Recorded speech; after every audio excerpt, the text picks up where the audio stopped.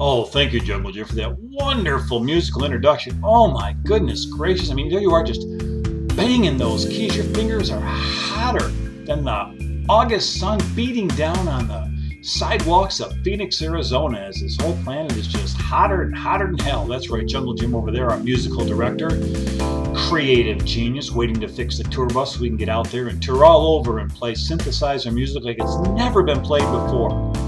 We're going to call it the Synthesize Invasion. Jungle Jim. Hi, this is Tim Marr. This is Failing Up. We're recording this podcast in the basement studio located along the shores of the mighty Seneca River, flowing all the way up to the Great Lake of Ontario. Oh man, the lake is rocking right now. It's a huge lake, Ontario. You know, Jim, it's a huge lake. Huge lake.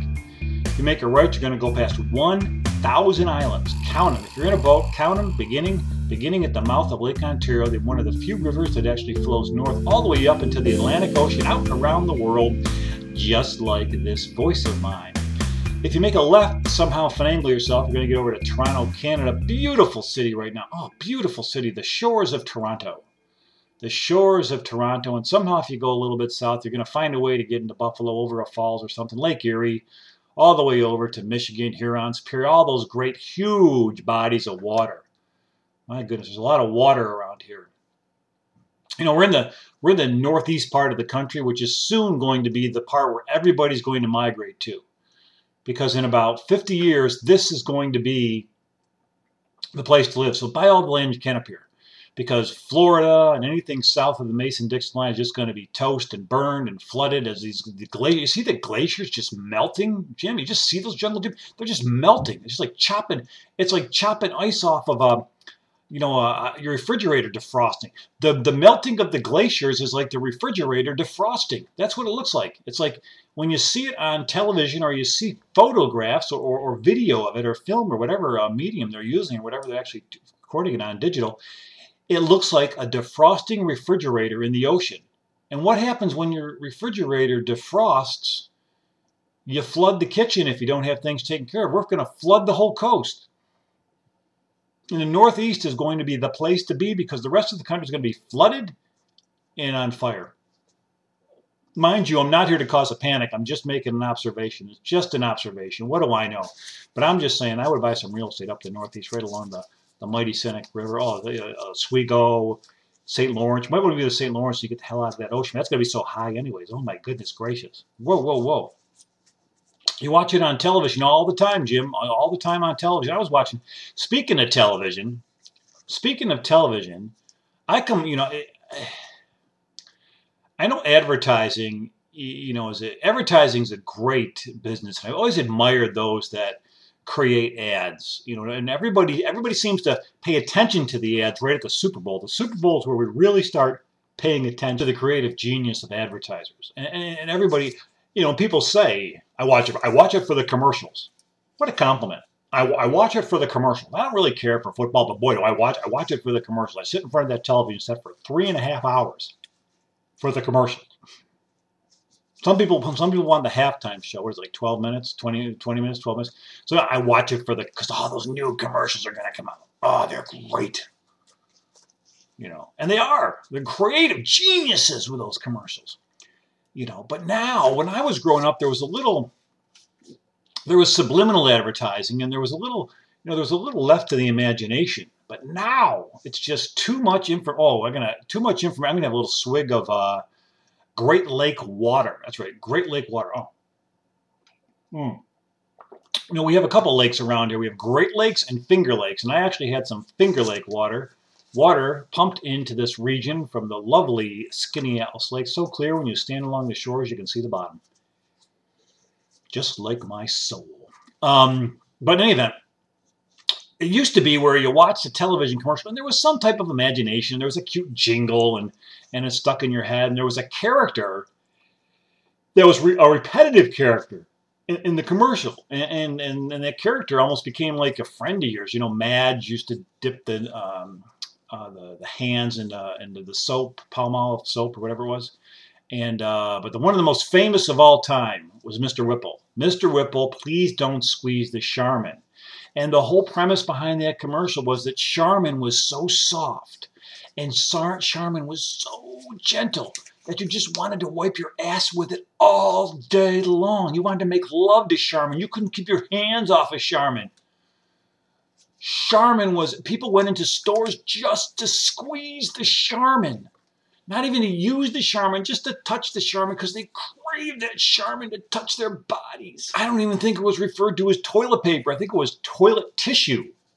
You know, toilet tissue, like your anus has to blow its nose. That's what Charmin was, toilet tissue. Your anus had to blow your nose, so you wiped it with Charmin. How ingenious was that? Don't call it toilet paper. Who wants to put paper on their dirty ass?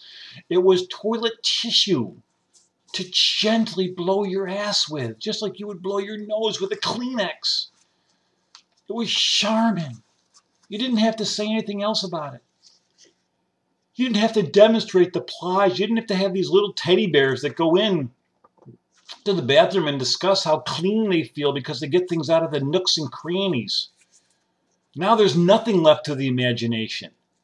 I was watching a commercial. There's these new commercials out now about, I don't know what it is, but it's really something. But it was about women and cleaning after they go to the bathroom. And this one woman is like a dentist, and she's treating the patient, and all of a sudden it talks about odor, and she's like getting overrun by things. And next thing you know, spaghetti, like dirty spaghetti's coming out of her underneath her, and it's overtaking her. And the spaghetti is supposed to be representing the odor.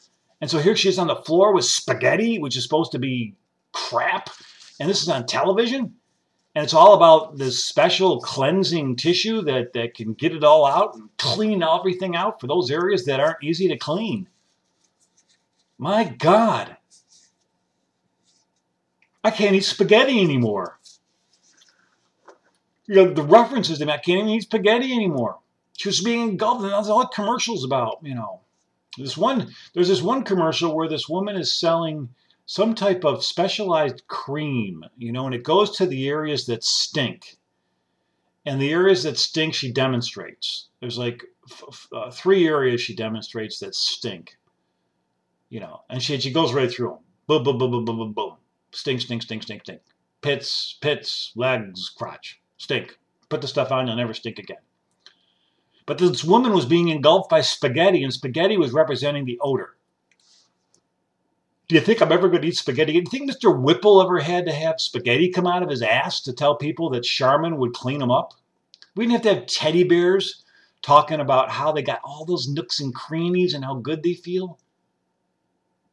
You didn't have to go that far because you understood that if it was toilet tissue, you were blowing your ass. And then people say, well, blow it out your ass. I got to blow it out my ass. Well, if you blow it out your ass, you're going to use Charmin because it's toilet tissue. Please don't squeeze the Charmin. You know. Yeah, well, do you hear that? Do you hear me banging the desk? Do you hear me banging the desk, Jungle Jim? I know you're over there. Wake up. And then, but there's other commercials where they use, sometimes they use like food. I don't understand why they use food. So, horrible disease, Peyronies disease. And that's, you know, where the male penis gets some type of scar tissue and it's bent and it cannot be straightened out. It's bent due to scar tissue to some severe injury. So now I didn't even know that existed. And I'm the kind of guy when once I hear something exists, oh my God. And now they're using cucumbers. Cucumbers to demonstrate there's a whole, first they're talking about, you know, if you have Peyronies, man, see your doctor. Of course you're going to see your doctor.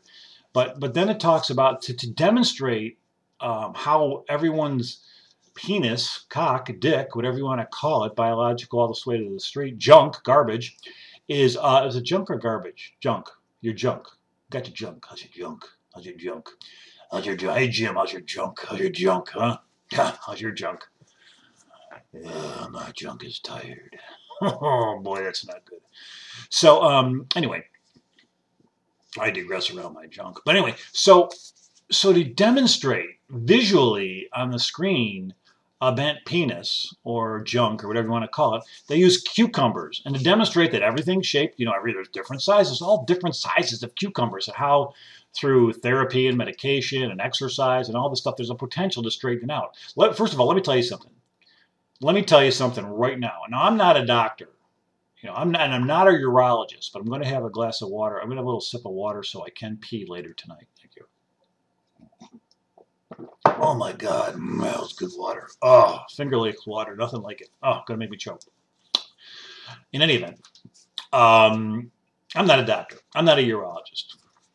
I don't know anything about anything. I mean, I'm really not. I'm just some guy.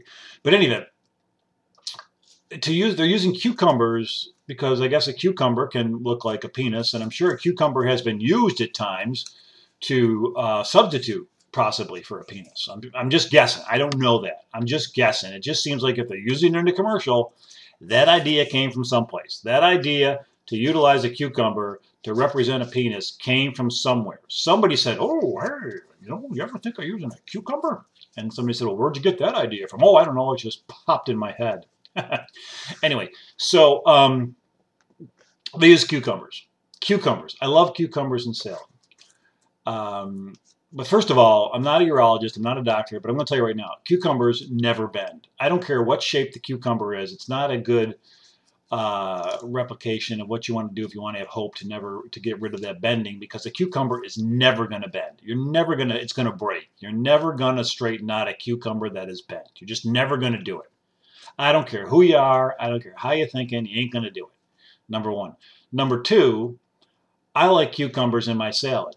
And I slice them up, and now I feel like a Lorena Bobitt who sliced up her husband's penis as I put the cucumber in my salad. And now I can't eat cucumbers because all I can think of is Peyronies disease. So it's like putting a penis in my salad.